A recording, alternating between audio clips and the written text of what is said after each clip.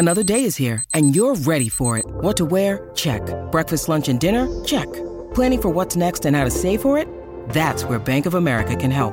For your financial to-dos, Bank of America has experts ready to help get you closer to your goals. Get started at one of our local financial centers or 24/7 in our mobile banking app. Find a location near you at bankofamerica.com/talktous. What would you like the power to do? Mobile banking requires downloading the app and is only available for select devices. Message and data rates may apply. Bank of America N.A., member FDIC. When you need mealtime inspiration, it's worth shopping Kroger, where you'll find over 30,000 mouth-watering choices that excite your inner foodie. And no matter what tasty choice you make, you'll enjoy our everyday low prices, plus extra ways to save, like digital coupons worth over $600 each week. You can also save up to $1 off per gallon at the pump with fuel points. More savings and more inspiring flavors make shopping Kroger worth it every time. Kroger, fresh for everyone. Fuel restrictions apply.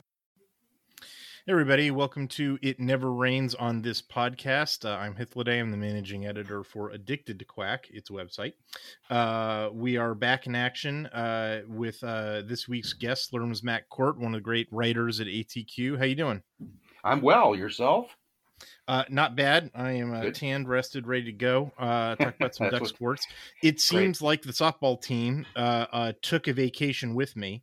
But are back in action now. They swept the Beavs. Always happy to come back to something like that. What'd you see out of this series? Yeah, it was really awesome. To use a sports cliche, they righted the ship a little bit in the weekend sweep of the Beavers.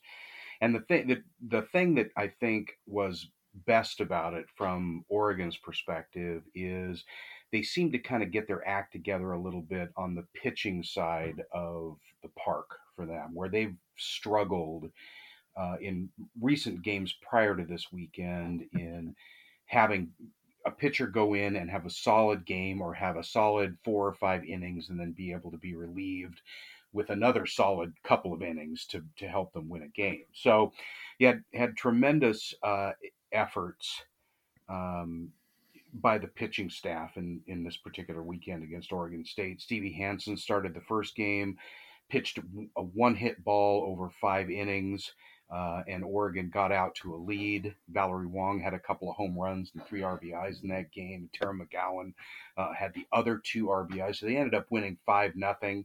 That one was rained out. Yeah, that's right. They only went 5 because the weather turned really bad and was bad for a while. I mean, I don't think they could have ever gotten those innings in, at least that day. Well, it seems like appropriate for the Oregon State game. Absolutely. I mean, it doesn't rain on that podcast, but apparently it rains in Jane Sanders Stadium. Yeah, the Jane does not have a cover or anything. So yeah, maybe we should podcast from the stadium and then during the games, and then that way they'll never be rained out. But it seems like maybe when maybe a little assistance to the pitching staff. They got out of there 2 innings early. Yeah, exactly. Never had to go to relief, which is that's always good. And then the Saturday and Sunday games looked, fairly similar to me. What did you take away from those games? Let's set aside Cluthermis because I want to talk about her separately. But like the rest of the performances, would you say the Saturday and Sunday games were pretty similar, or any real differences? Yeah, I thought so. I mean, the scores were both pretty similar. You had Oregon winning on Saturday 4-3 and then winning on Sunday 4-2. So both very competitive, close games. You had good timely hitting. Ariel Carlson had a home run in the second game. Hansen came on and basically shut down the Beavers late to back up Cluthermis, as you mentioned. On Sunday, you had sort of the opposite happen, where Hansen started the game and gave up some hits and a couple of runs, but Cluthermis came on and did very well, giving up no runs over the last 4.2 innings of that game. So really good pitching in general, holding Oregon State to 5 runs basically over the 3 games, which if Oregon's bats get rolling, as they frequently do, then they're going to be able to overcome only giving up 2 or 3 runs in a game. It was nice to see on the offense, there's a mix too. Like it's not there's some home runs, which are fun to Yes. see. In fact, in the third game, on the Sunday game, like, boy, that was a thriller. She just, clobbered that one to the graveyard. Like, but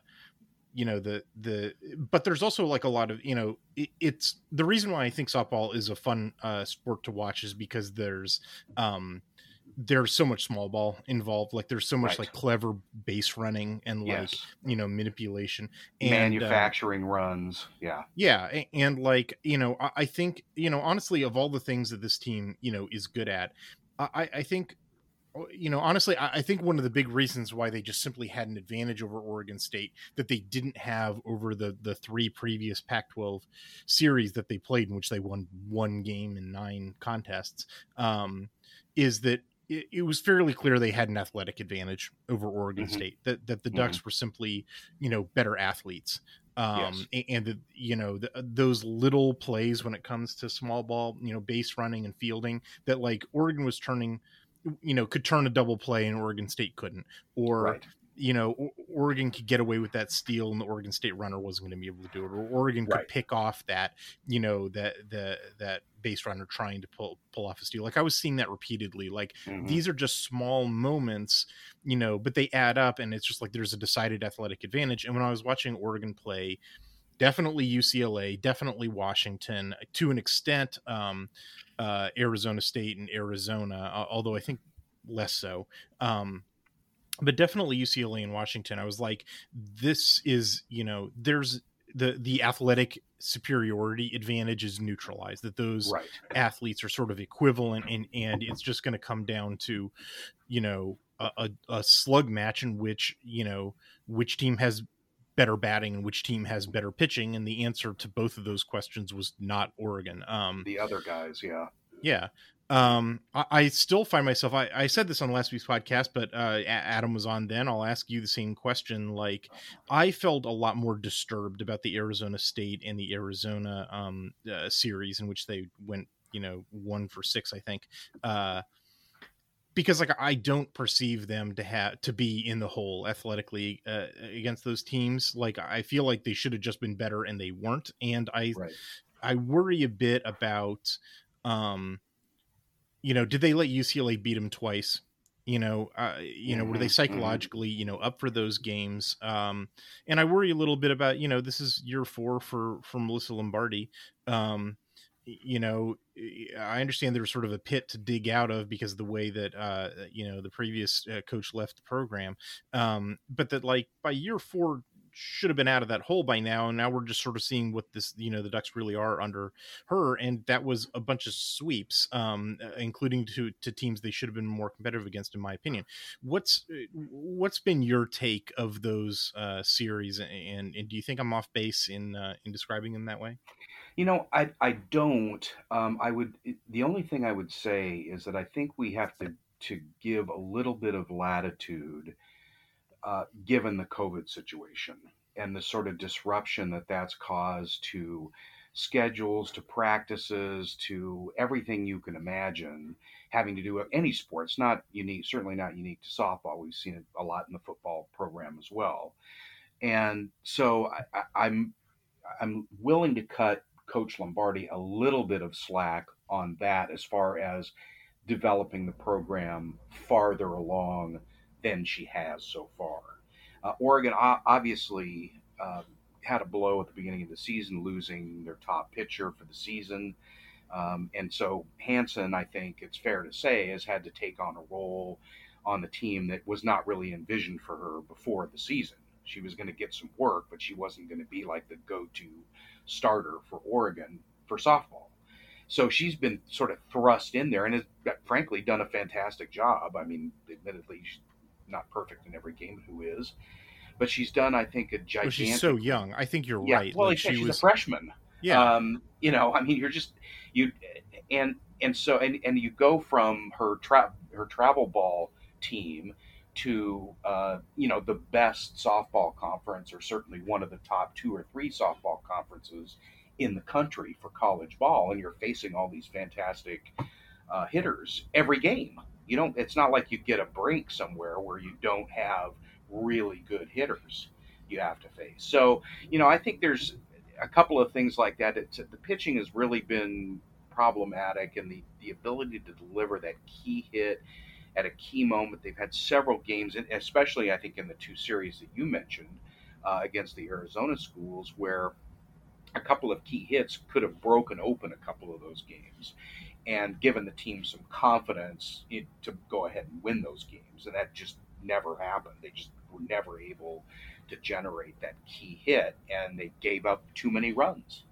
So that I think is what's gone on this season. And I'm feel really good actually. I felt better early in the season. It's interesting that we were discussing the small ball capabilities and the run manufacturing capabilities of this team when you may recall one of our conversations early in the season was, boy, are these guys ever going to hit a home run?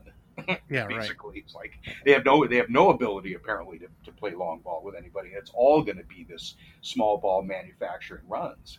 So now they're in this series, certainly against Oregon State, they had a pretty good mix, I think, of being able to play the smaller ball game, but also timely big hits when they needed them. Do you think Cliff Thermos's renaissance in this series is for real, or is that, just facing a team that couldn't hit her and she's going to go right back to having those inconsistency issues that she's had, it seems like, all season long against Stanford?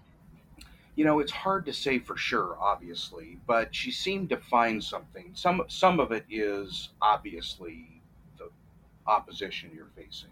Oregon State is not the team that UCLA is, or not the team that whoever. I mean, pick another Pac-12 school has a better lineup of hitters perhaps than Oregon State has, but it should this performance this last weekend should give her a lot of confidence going into whatever she does. If it's a start the next time or it's coming on in relief in the next game that she pitches in, she should have some confidence that I can do this. I did it, and hopefully she feels like it's a renaissance for her, because that's the important thing. Well, you can't. Like you said, you can't go all 7 innings. You need good relief, and Stevie Hansen can't do it all. Like, Oregon's got to have at least 2, hopefully 3. And Dale's a question, separate question. But like, with Yanez, as you mentioned, they lost Yanez at the beginning of the season, which is really tragic, and I think sort of colors the rest of this. I think you're right about cutting Lombardi some slack between COVID and Yanez. Because it's been clear to me, we've gone back and forth on the question of the offense. I think the offense is fine. I think the fielding is fine. I don't see stupid errors. Like, it really just comes down to, like, Stevie Hansen can't carry this team on her own. Right. There needs to be, a second and probably a third pitcher. And, they've got 1 series left. They got 3 games versus Stanford, and then we go right to the the women's college World Series, playoffs, the regionals and the super regionals. It's not like the baseball side where this goes through to the end of May playing Pac-12 games. Right. This is it. They got 3 games against Stanford coming up this weekend. Stanford is right 1 spot ahead of them in the standings. They're number 4 in the Pac-12. Oregon's number 5. That can flip if Oregon wins the series. What do you think? You think it's going to happen? I feel good about the team going into this series, and they should be. I haven't completed my analysis yet that I'm going to publish up on Thursday, but I think they are evenly matched enough. I don't see Stanford as being a gigantic hill for Oregon to climb coming up. Obviously the concern is that they're on the road. Which is, you obviously always prefer to play all your games at home, but they're on the road against Stanford. There's a lot on the line, I think. I mean, I think a strong finish here will really help Oregon as far as placement for a regional, and you want to win everything, and there's no reason to believe that Oregon will be outmatched by the Cardinal this weekend. So hopefully they'll be able to come in and have the same consistency at least of pitching excellence that we saw against Oregon State, because that's keeping them in the game, not letting anybody blast out to 4 or 5 runs in an inning on them, is a key for this team to help them develop that confidence to go ahead and get the bats rolling and win. All right, we'll look forward to your preview of the Diamond Ducks opponents coming up on Thursday at Addicted to Quack. We'll take a look at Stanford. It's the last series that Oregon softball plays on the road. All 3 games are going to be televised on the Pac-12 networks, after which softball takes a break for a week before they find out where they're selected to play in the regionals, which almost certainly will happen, right? We're going to take a break, too. When we come back, we'll talk about baseball.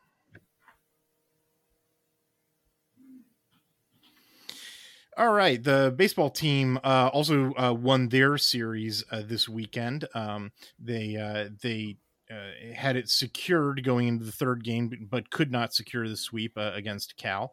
A lot in the first 2 games, we definitely saw this, what we have come to expect out of, most of the time when the Ducks are playing, which is explosive bats. They put up 7 runs and then 8 runs on Friday and Saturday. They put up 8 runs too on Sunday, but the Bears sort of came out of nowhere in the 8th inning, put up a 5-run inning that pulled them ahead. Oregon had then a 3-run bottom of the 9th to get it close, but they could not seal the deal and drop the final game in the series. What did you see out of the Ducks against Cal this weekend? Well, I thought the first 2 games were more like games that we saw earlier in the season, where Oregon was getting off at the plate and the pitching staff was doing a good job of holding down the number of runs that they were giving up. You had a tremendous start for R.J. Gordon in this game, who went 5 2/3 innings and only gave up 2 hits and 2 runs over that period. But then you had tremendous relief pitching in the first game, where you had 4 relievers come on and pitch shutout ball for the rest of the game. So Cal was never in it. Oregon, really showed good work at the plate and awesome pitching, obviously, there from R.J. Gordon. And then they used 5 pitchers, so they used 4 relief pitchers in that game after R.J. pitched the first 5 2/3. The second game was very similar. Again, Oregon, in this case, struck for 5 early runs in the first inning and then picked up 2 more in the 7th. Won the game 8-3. Isaac Aon had a good start. He had 6 strong innings, only gave up 6 hits and 3 runs, and got the win in that game. And again, the relievers gave up nothing in that game. No runs at all for Cal against Oregon's relievers. And the third game was unfortunate because that 5-run 8th is what won the game, basically, for Cal, although they did also score a run in the top of the 9th, which turned out to be the winning run. Colby Summers had a very unusually poor outing in relief in this game. He gave up 3 hits and 2 walks and 5 runs in just 1 inning, and that was the difference. And Oregon obviously made a great comeback effort in the bottom of the 9th, scored 3 runs, but could not plate that last run, and their last out came with runners on 2nd and 3rd and 2 outs. So they were right there. They needed 1 hit, basically, and any kind of a single to the outfield was probably going to win the game, and just could not deliver it there at the end. But, very, very good series for Oregon. Those first 2 games were, if you can talk about vintage for one baseball season, they were sort of vintage for the kinds of things that the Ducks did earlier in the season, with lots of offense and good defense and really good pitching in those first 2 games. And especially the relievers until the Sunday game did a tremendous job of shutting down the Cal Bats. You worried about Summers or the pitching staff decisions at all that give you pause in that Sunday game? Well, it always seems like, usually what it seems like is they wait too long to bring in somebody in relief, either of the starter or, they wait until a lot of damage has been done to bring somebody on in relief. And that's not, they could have pulled Summers earlier than they did. because he was obviously struggling right from the get-go in that eighth inning. So I don't expect him specifically to have lots of half innings like that. And I think that probably also surprised the coaching staff to some degree. Yeah, thinking, pull him in favor of whom? Yeah, well, sure. Like, I mean, and he's yeah. there. Correct me if I'm wrong, but he always struck me as their best reliever. Yes. It's like, right. It's just weird. It's like, it just feels like, he wrong stepped. It's like one of those things where you're expecting another step on the staircase and you just put your foot down wrong. It's like, what the, it's like you're on your face or whatever. Yeah. Yeah. It's very uncharacteristic for him. I guess we just got to cross our fingers that it's like, well, that was just one weird inning. And it does happen. That does happen. I don't, it's not a, you don't want it to happen, but it's not like, oh my God, this is the end of his career in college or something. But the other thing is, you're right. I mean, Caleb Sloan came on in relief of Summers for the final inning and gave up 3 hits and the game-winning run for Cal. So it's what turned out to be the game-winning run. So yeah, who are you going to send in instead?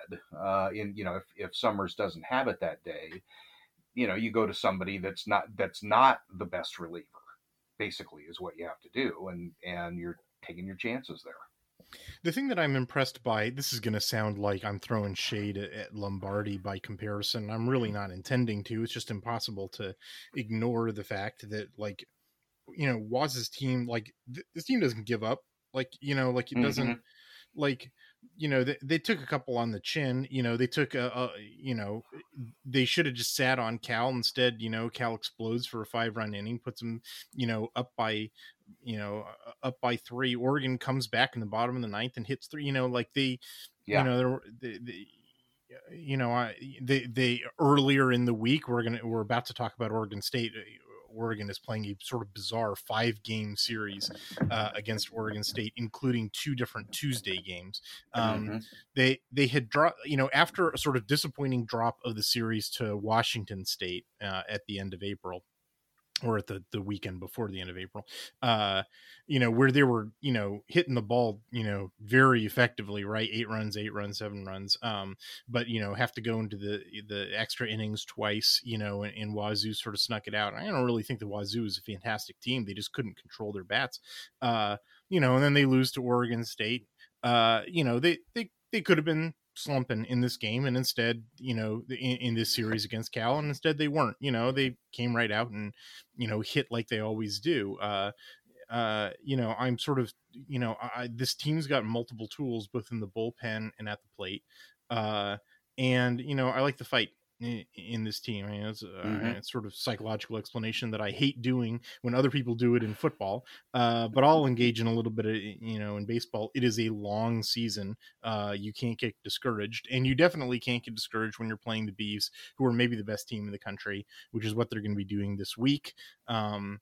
We're recording this on Monday night. On Tuesday at 6 p.m., they're going to be playing their second of 5 games against Oregon State.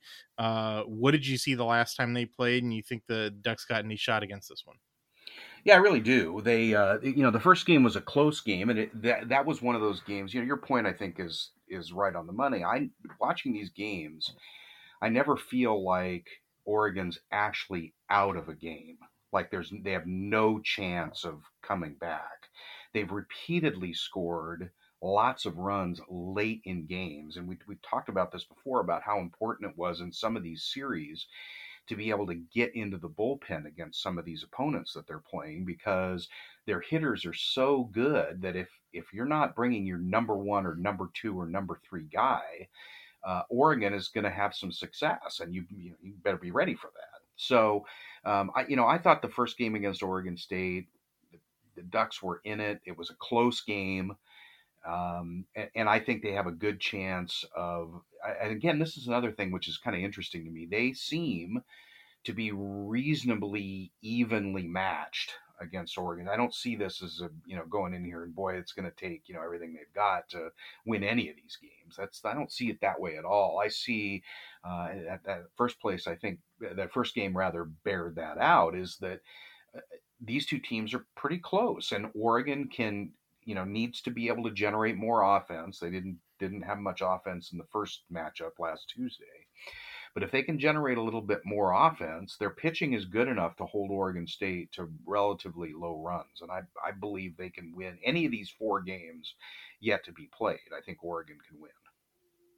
Well, the thing that's, obvious about Beavs is just the defense is excellent, right? Like they're, it's excellent. But, Oregon got 2 runs against them last time. They only gave up 4. You're right. It was a close game. Oregon's pitching, was containing the Beavs. I don't think the Beavs are like the most, knock your socks off batting team in the world. They just have an excellent pitching staff. They held Oregon to 2 runs. I think this is the first time they scored fewer than 5, since playing UCLA, or no, there was that weird Ball State game. Right. But one of the very, very few teams that kept Oregon to scoring fewer than 5 runs over the course of this season.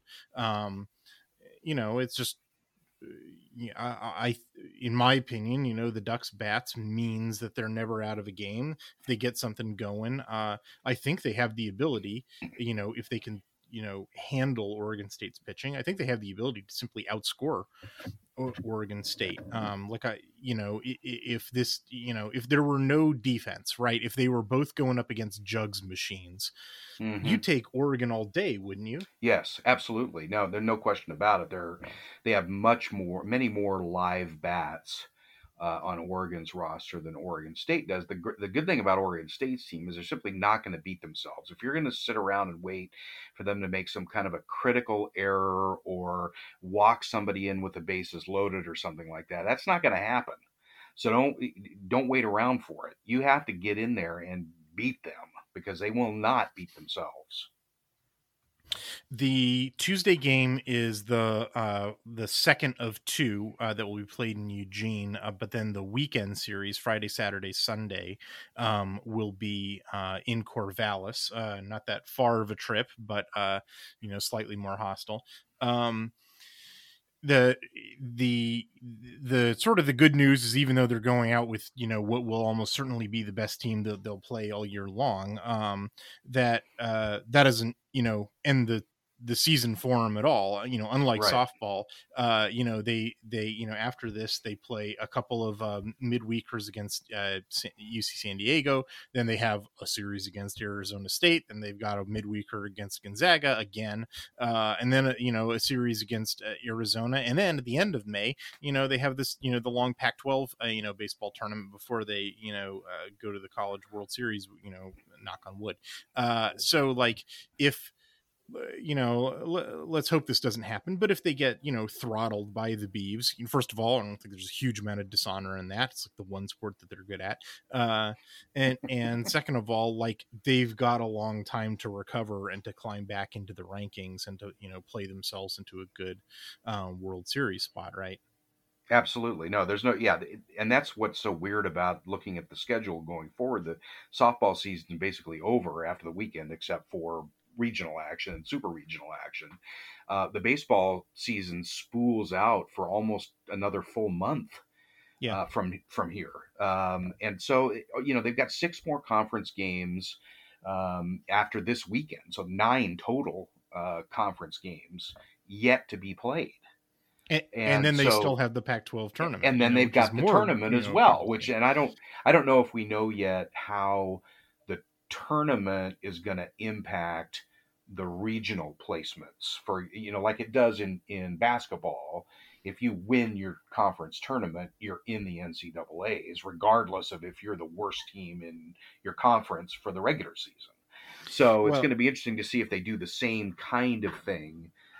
Not predicting that Oregon's going to win the Pac-12 conference tournament or anything, but it's going to be interesting to see how that might impact where people end up in the regionals. Yeah, I mean, we're getting ahead of ourselves, but I mean, Oregon is neither the worst team in the conference that has to go on a tournament run, the way that one of Dana Altman's teams might have in the past, nor are they likely to win the Pac-12 tournament because they share a conference and a state with, one of the absolute best teams in college baseball.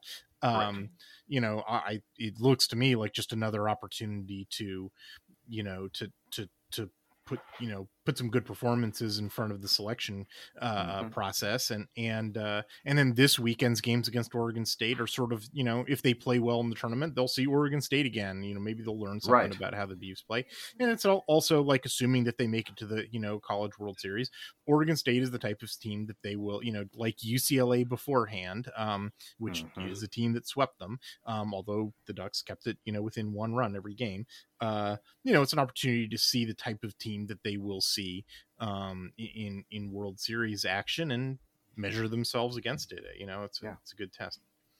Absolutely. No, I'm looking forward to the rest of the baseball season and this tournament, which is the first year they've held a baseball championship tournament. So I'm looking forward to seeing how the team can continue to progress, and how the coaching staff uses that extra opportunity to help prepare them for the other part of postseason play.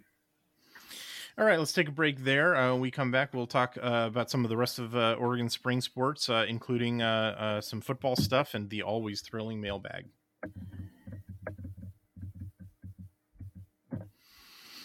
Okay, one of the cool things that happened while I was away was the Oregon's women's golf team won the Pac-12 championships. They have a little bit of time off, but otherwise it seems like I believe they're going to be the number 1 seed in the Albuquerque regional. That's correct. What are you looking forward to for women's golf? Well, I think they've got a great chance of advancing out of the regional, frankly. And, looking at the other schools that are there, obviously you've got a home squad from New Mexico that's there. But the top 4 teams from each of the regionals go on to the NCAA championship tournament. So I think Oregon has, obviously an excellent chance of being at least one of those teams, if not the winner of the Albuquerque regional. They will probably not get the rain benefit that they did for the Pac-12 tournament that happened in Eugene. That sort of felt a little bit like divine intervention. Water coming down on Eugene and the Ducks pull it out, huh? What a shocker. On the men's side, they did respectably. The men's team has been so up and down, this season. But I believe, would they come in third? Fourth. Yeah. They had a great, they had a little bit of a rough start to the tournament, but then they really came on, especially the second day, and moved up quite a bit the second day. And other teams sort of fell apart as the tournament went on, and Oregon just kind of hung in there and finished fourth, which, for them, given the way the season's been, as you said, a little up and down, is a good finish for them.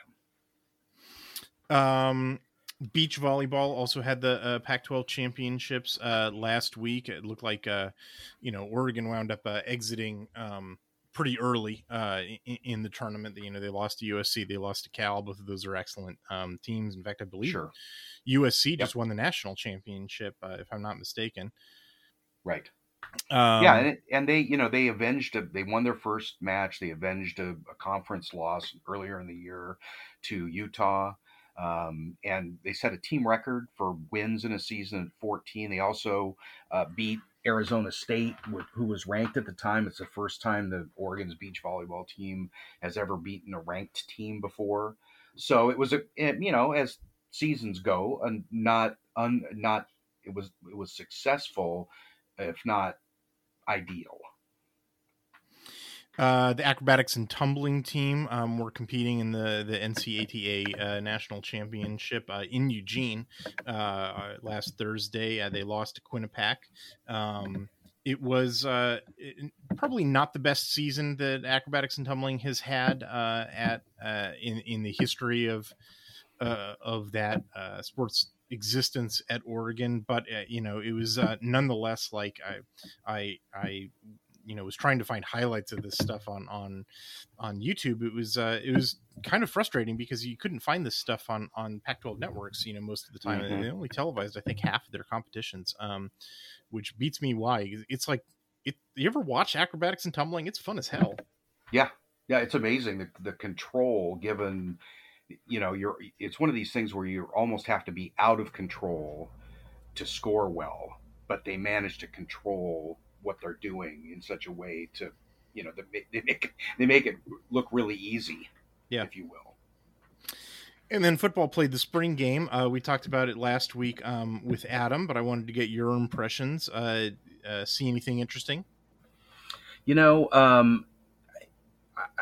didn't surprise me, I guess, that Nix seemed to have a pretty good game. Not perfect, but he, I think, in my view, put himself out there as the leader in the clubhouse going into fall ball, and as far as the QB start goes. So that's good. I mean, he came in, he's got sort of a up and down reputation, if you will, but he seemed to fit in pretty well with the team, and he seemed to understand the offense pretty well, although it was obviously very collapsed offense. They weren't running all the stuff anywhere near all the stuff they're going to run, but he had good zip on a lot of his passes, and I thought it looked pretty good. I basically think the same thing is the case. The offense was probably a stripped down version of what you're probably going to see. Although I expect it's going to be a relatively simple one. That it did remind me a lot of what I know of Mike Norvell's offense. So like that was one question answered that I sort of had. What Kenny Dillingham is going to run. There's still an open question to me on the defense, because there were so many defensive linemen who were being held out for the spring game, like 4 of them. Plus they were splitting the teams in half. So, we saw a lot of walk-ons playing the defensive line. The sort of open question for me is, with the mint front defense and the tight front defense that sort of grew out of, it's always 3 down. And then you have an outside linebacker. This was looking more like what Oregon and some of the Cal teams that the defensive line coach Tony Tuioti was coaching has been doing in recent years, where it's ostensibly a 3 down front, but then they play most of their snaps 2 down with a couple of outside linebackers. And yet here, the interesting thing was that I was still seeing mint philosophy in terms of like the spill and kill, outside run containment. In fact, it was interesting to watch as the offense adapted to that with some of the guard pulls. But anyway, I still consider it an open question whether or not they are going to use 3 down fronts, a 3 down nickel front, or if they're going to be doing what they did in the spring game and play 2 down fronts or not. Because I think with all the defensive linemen who are out, and having to split the team in half, they might not have just had the personnel that they needed in order to do 3 down all the time. I still don't think that we're going to know the answer to that question until unless somebody is able to sneak into fall practices with a video camera to show us. We're just not going to have an answer to the question until they play Georgia. It's sort of well, and there's probably some gamesmanship involved there as well. You don't want to give away too much. Yeah, I imagine. It'll be really interesting to see whether, because there's a couple of guys who are probably going to be added to the defensive line, through the portal, who either weren't, there for spring or may yet still be added. There's a Nebraska guy whose name is escaping, Rogers, who in addition to the other transfer from Nebraska, Riley, who wasn't yet on campus for spring. Like the defensive line is going to get a lot more personnel added to it by fall camp, between guys who get healthy and available again, and some additional freshmen and transfers who will come in for fall. And so it might be an entirely different it will be an entirely different pool of dudes from which to pull, and it might be an entirely different, defensive approach in terms of how many down linemen you were playing on standard downs. And we're probably not going to have an answer, to that one until, they snap number 1 in Atlanta. Right. So yeah, like it's, and honestly, it's like, to me, like the biggest and most interesting question about the most interesting team in the Pac-12. We're just going to be in suspense for like 6 months or 5 months or however many it is. Beyond that, like I sort of closed the book on Oregon football for the time being. I've started to write about some of the other teams. I did a couple of interviews with Arizona and Arizona State publishers. I published my article about Arizona this morning. I think it's an interesting team. I think that's a team that's probably going to win more than one game next year. Uh, Oregon has to play them in Tucson, so it's always good to like know something about them. Right. The thing that was sort of a commonality that connected both Arizona and Arizona State is poor offensive line play. And it was sort of inspiring this thought that I wanted to share with the listeners, which is that, Arizona is going to take 5 years to dig out of this offensive line hole, because it always does. Like, even with all the news that's swirling about the transfer portal and NIL and guys being paid to come to programs, maybe, the last place that's going to happen is the offensive line. Like, it just has to grow organically. Right. And you don't, portal your way to do it. And the team that tried to portal their way to it is Arizona State. Now, we, recorded that one on Wednesday. The article is not going to go up until next week, so I'm sort of, speaking ahead here. But like, Arizona State had to take 2 offensive line transfers last year just to get to 5, starting offensive linemen. And then in our interview with Hod Rubino, every guy that we talked about to replace their departures was transfers. Like, that wasn't a 1 year little, we're just going to, it's just a bridge. It's just a bridge to get us over to the other side. Like, nope, they're just, it's accelerating their hunger for transfer portals. And so they're getting guys out of Division 2, they're getting unranked guys. It just doesn't, like, you do not portal your way to, offensive line success in Arizona State's, and then after we recorded with Hode, 2 different offensive linemen who we were talking about as potential starters, transfer out of Arizona State. It's like a live by the portal, die by the portal situation. And so, both of those teams, I think, are going to find, hit rough years and have long rebuilds because of offensive line problems. And I was sitting here thinking about Oregon, and like, obviously, they took that dip in 2016, right? They go from playing the national championship game in 2014 to 4-8 in 2016 to winning a Rose Bowl in 12 games in 2019. Like, why was their dip so short? Why was they had winning seasons on others on 2015 and 2017 on either side of that, horrible 2016 season. There's a couple of other teams in this conference that are coming off of their own 4-8 seasons, right? Washington and USC. Are they going to jump right out of them? Or are they going to pull an Oregon or are they going to pull an Oregon and jump right out of them? Or are they going to be more like Arizona State and try to, claw their way out with transfers and so forth? I think, the answer, I think that a big reason why Oregon pulled an Oregon and climbed out of the pit real fast was they had offensive line continuity. In fact, that was the last gift of Mark Helfrich, was that offensive line that carried them through the Rose Bowl. It was basically those guys came in for that season. Right. And that's I was just going to say, if you look at, you mentioned USC and Washington, if you compare those 2 teams and their chance of turning things around fast, USC has always had the talent to do it, but they haven't been able to harness the talent in a way to create the great seasons that they think they're entitled to. And so it's going to be interesting to see if the coaching change at USC allows them to build something more quickly than perhaps might happen up in Washington, where who knows what we're going to get out of that squad in the next couple of years. Well, I guess my point is, I think all of that is true. My point is, if you're looking for a clue, which teams come out of their 4-8 season right away and which teams wallow in misery for 5 years, you could do worse as a rule of thumb to figuring out the answer to that question than looking at the offensive line room. because I think Oregon clawed their way out of their 4-8 season fast because they had continuity in their offensive line. I think that Arizona and Arizona State are headed for pits in which they will wallow for a long time because of problems with their offensive line.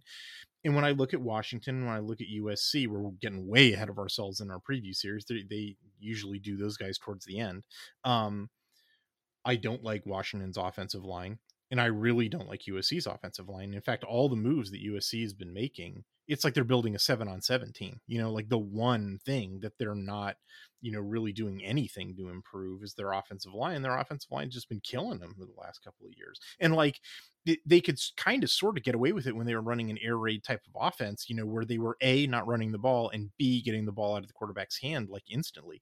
I can tell you, I did a bunch of study on Lincoln Riley's, offense at Oklahoma because, I previewed the Alamo Bowl, and like, oh man, that is an offensive line dependent philosophy. They're running like power RPOs. They are, holding the ball for a while. In fact, my big, criticism of Caleb Williams is they hold the ball too long, and like, you can get away with that at Oklahoma. In fact, I sort of think that like the reason why Riley sort of invented that scheme and differentiated himself from his old coach, Mike Leach, was that he knew he was at Oklahoma and he had good, access to offensive line talent. And it was like, what if I could run the air raid, but with a real offensive line instead of like the kludged together stuff that Mike Leach had to get it, in Lubbock and in Pullman. And then he goes to USC. I think he's got to assume that he'd have access to good offensive line talent. And I think he was probably surprised when he showed up and saw just how bad it was. Like their offensive line situation in Los Angeles is terrible. And so this has been, this great spiraling thought that I've taken like 5 minutes of everybody's time in order to communicate is that like, I'm not going to bet on Washington and USC having quick recoveries the way that Oregon did, for the same reason that I'm not going to bet on Arizona and Arizona State, climbing out of their problems, because the one advantage that Oregon has had for 20 years over the rest of the then Pac-10 and now Pac-12 is, very good offensive line play. And everybody ought to, say a little prayer to Steve Greatwood.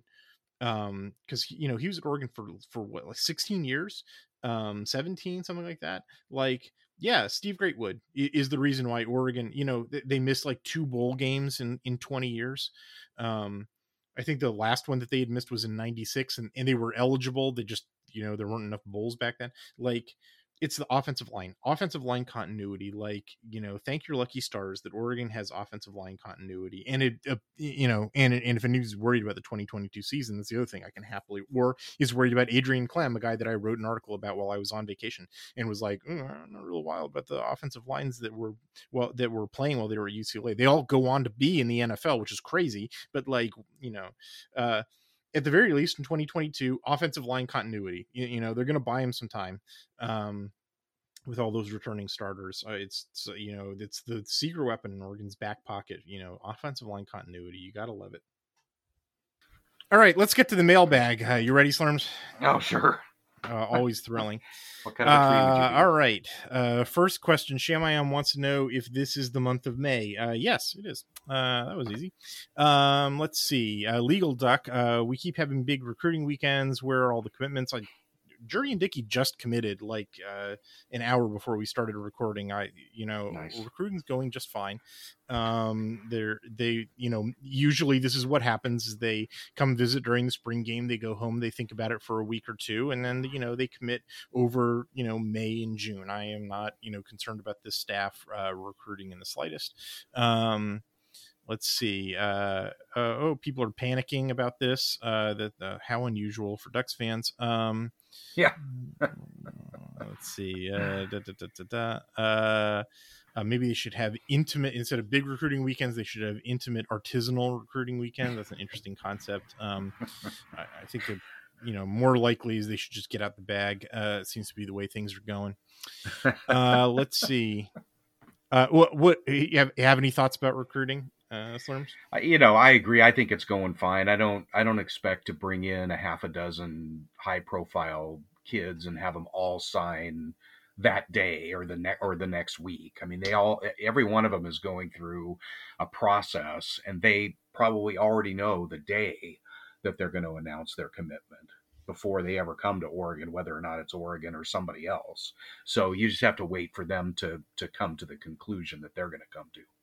Yeah, they gotta set up the thing with the local news at the high school gym, and they gotta absolutely the stupid card table and all the hats, and they gotta play with it. I do not understand. Like, I spoiler alert, I was not a highly recruited football star in high school, and so I never got to go through this. But why those kids think that's a good idea is beyond me. But yeah, they that takes some time to set up, man. Like, absolutely, you can't just. I mean, I guess you could set it up before you come on your visit to Oregon for the following Monday or Tuesday or whatever the schedule might be, but that's not the way it works. So no need to panic about it.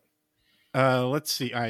Yeah, right. It never doesn't panic on this website. That's the other subtitle for this podcast. KDean75 says the Minnesota running back seems like a great get. That's Marquise Irving. Is the Duck running room? I agree. I haven't watched this film or anything, but I did a breakdown of his numbers, and the reason that I do that is sometimes his yard per carry average was over 5, which is a good number, just like Noah Whittington's yard per carry average was also above 5. Actually, Noah Whittington's was above 6, but when I broke out his numbers, I found that was inflated by one super long, like 86-yard run. And when you pull that out, it drops down to like 5.5, which is still an excellent number. But like you find them every once in a while, running backs who are like, God, there was somebody in the Pac-12 just the other day that I was thinking about. I'm sorry, I've forgotten, but they exist, where they have a really high yards per carry number. But then when you break it out, you find that like, oh no, they just hit 2 like full field runs where they got behind the defense and ran for 99 yards. Right. And that, when you break it out, you find like, oh, it turns out that they, 50% of their runs, they get stuffed behind the line of scrimmage, but then they hit this one explosive one.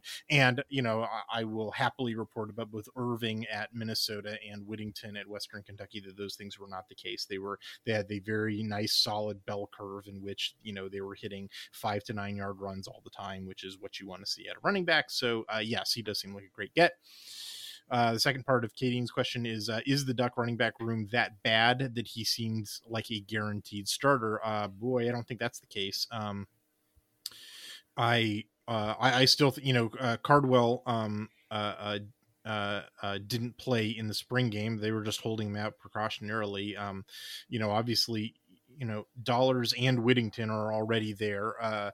They have, 2 walk-ons, Aaron Smith and Hassan Ritter, the transfer from Hawaii, who's like a 3-star, but he's, choosing to walk on at Oregon.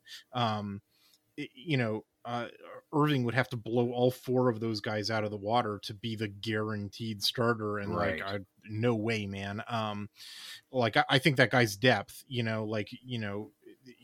will up the running back scholarship count to 5 if you include the true freshman Janes. I expect that what they want to do is redshirt James and are like, well, we need 4 scholarship guys. Let's go get somebody who's available. Irving was a 4-star at a high school. He had a productive, career in Minnesota last year. What happened at Minnesota? I had to do film study on Minnesota because they were the first game that Ohio State played. That was the week before Oregon played them. Mm-hmm. And their great running back, Mo Ibrahim, played well in that Ohio State game, but then he was injured. And so then Minnesota went to like a 3-man rotation. And he was one of those 3 dudes. But, from what I can tell, and again, I'm just looking at the stats, like he was probably in line to be, I don't know. Like, I don't know if they would have repeated, that or not, but like Ibrahim was probably coming back. And so like, it was probably going to go back to like, this dude is the stud and you're going to be the backup. And he's like, well, if I'm going to be the backup, I want to get, it might be an indication that Oregon is planning on doing a running back by committee thing rather than naming like, a number 1 back. That's about the farthest into the tea leaves that I can read onto that one. Yeah. I was actually going to ask you about whether you thought that the developing offense under the new coaching regime was going to be more of a running back by committee or more of a, we've got a main guy and he's going to get most of the work. Well, the issue is maybe a while before we know. the issue is I don't know who calls that shot, because if it's Lachlan who calls that shot, I can report that when he was at Western Kentucky, the history there is that Western Kentucky has had the same head coach for the last several years, but that head coach cleared out the offensive coaching staff for 2021. He just didn't like what was happening in 2020 and I believe the year before. And he brought in, it was interesting, one of the guys off of the Texas Tech tree, and they ran a pretty air raidy offense. They threw the ball twice as often as they ran it. And the other guy that they brought in was Carlos Lachlan, the running backs coach in 2021. And the running back room that Lachlan inherited was, kind of a mess. I think I mentioned, it might've been to you on this podcast, that they had two different defensive players who were moonlighting in the running back room. So Lachlan sort of hits the reset button, and he gets 4 running backs, basically 2 of which were brand new, had not carried the ball before, and 2 of them, had only gotten a few carries under the previous regime. And he's like, he kicks the defensive players out of the room. He kicks the underperforming guys out of the room. I don't know if he actually kicks them out or not. I can just tell you, who was playing and who wasn't. And then he goes to a 4-man rotation, and it's a fairly even 4-man rotation. Whittington was the number 1, ball carrier, but it wasn't by much. He was getting, 35% of the carries, and everybody else was 27 apiece, something like that. So I think, he's probably an advocate for let's spread the wealth around. But I can tell you from watching the Memphis and Florida State film where Dillingham was at, although under Norvell, and Norvell was probably calling the shots more, was they really wanted to have a single back. They really, especially in 2018 at Memphis, they were really riding that back. He was maybe the best back in the country. And although that might've been a product of them just, sticking with that one dude on every down. In fact, they were extensively using the Wildcat in 2018. We're just what? We don't even need a quarterback. Let's just give it to this dude. He's so good. So I don't know who gets to make the final call on that question. It seems like there's 2 different, voices, in the room. At the very least, I think that Oregon will have lots and lots of scholarship depth at running back, and that there is no concern. I honestly don't really care about how any of these questions are answered. I just want someone who is good at carrying the football to be carrying the football, and Oregon has lots of those options. They will not run out even if there's an injury or 2, so I'm happy. Sort of my take.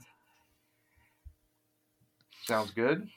Let's see. In reply to that, Legal Duck says, I would like to see us using spots for the cornerback and offensive line. I agree about cornerback. That they could probably use an addition or 2 through the transfer portal. There's some allegations that Oregon is maybe trying to swipe one.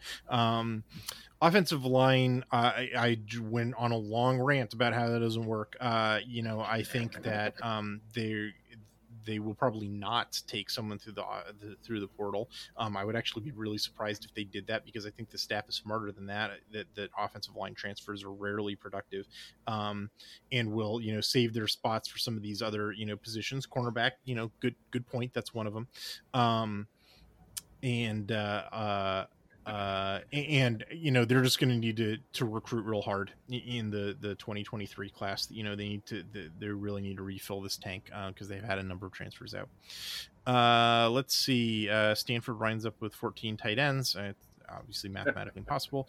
Let's see. Anatra Despinari wants to know, where do I get off and what gives me the right? And Alfred Judicious Quack wants to know, how dare you? I'm the managing editor. That's how I dare. Exactly. It's got to mean something. Who's going to gainsay me, buddy? Let's see. Oh, and there's noting that that Dickey went with Oregon. Way to go! I like getting 4-star wide receivers. Who can complain about that? That's it for the mailbag. Anything else you want to add, Slurms? I would just add the one sport we didn't get to earlier was the women's tennis team, which got its first regional invite since 2018 this week. So cool. They get to travel to Austin, Texas, and they face Michigan on Friday. Oh, is that going to be televised? I don't think it is. I don't know yet. I didn't see whether there was a schedule for it, but we may not know yet until closer to the match.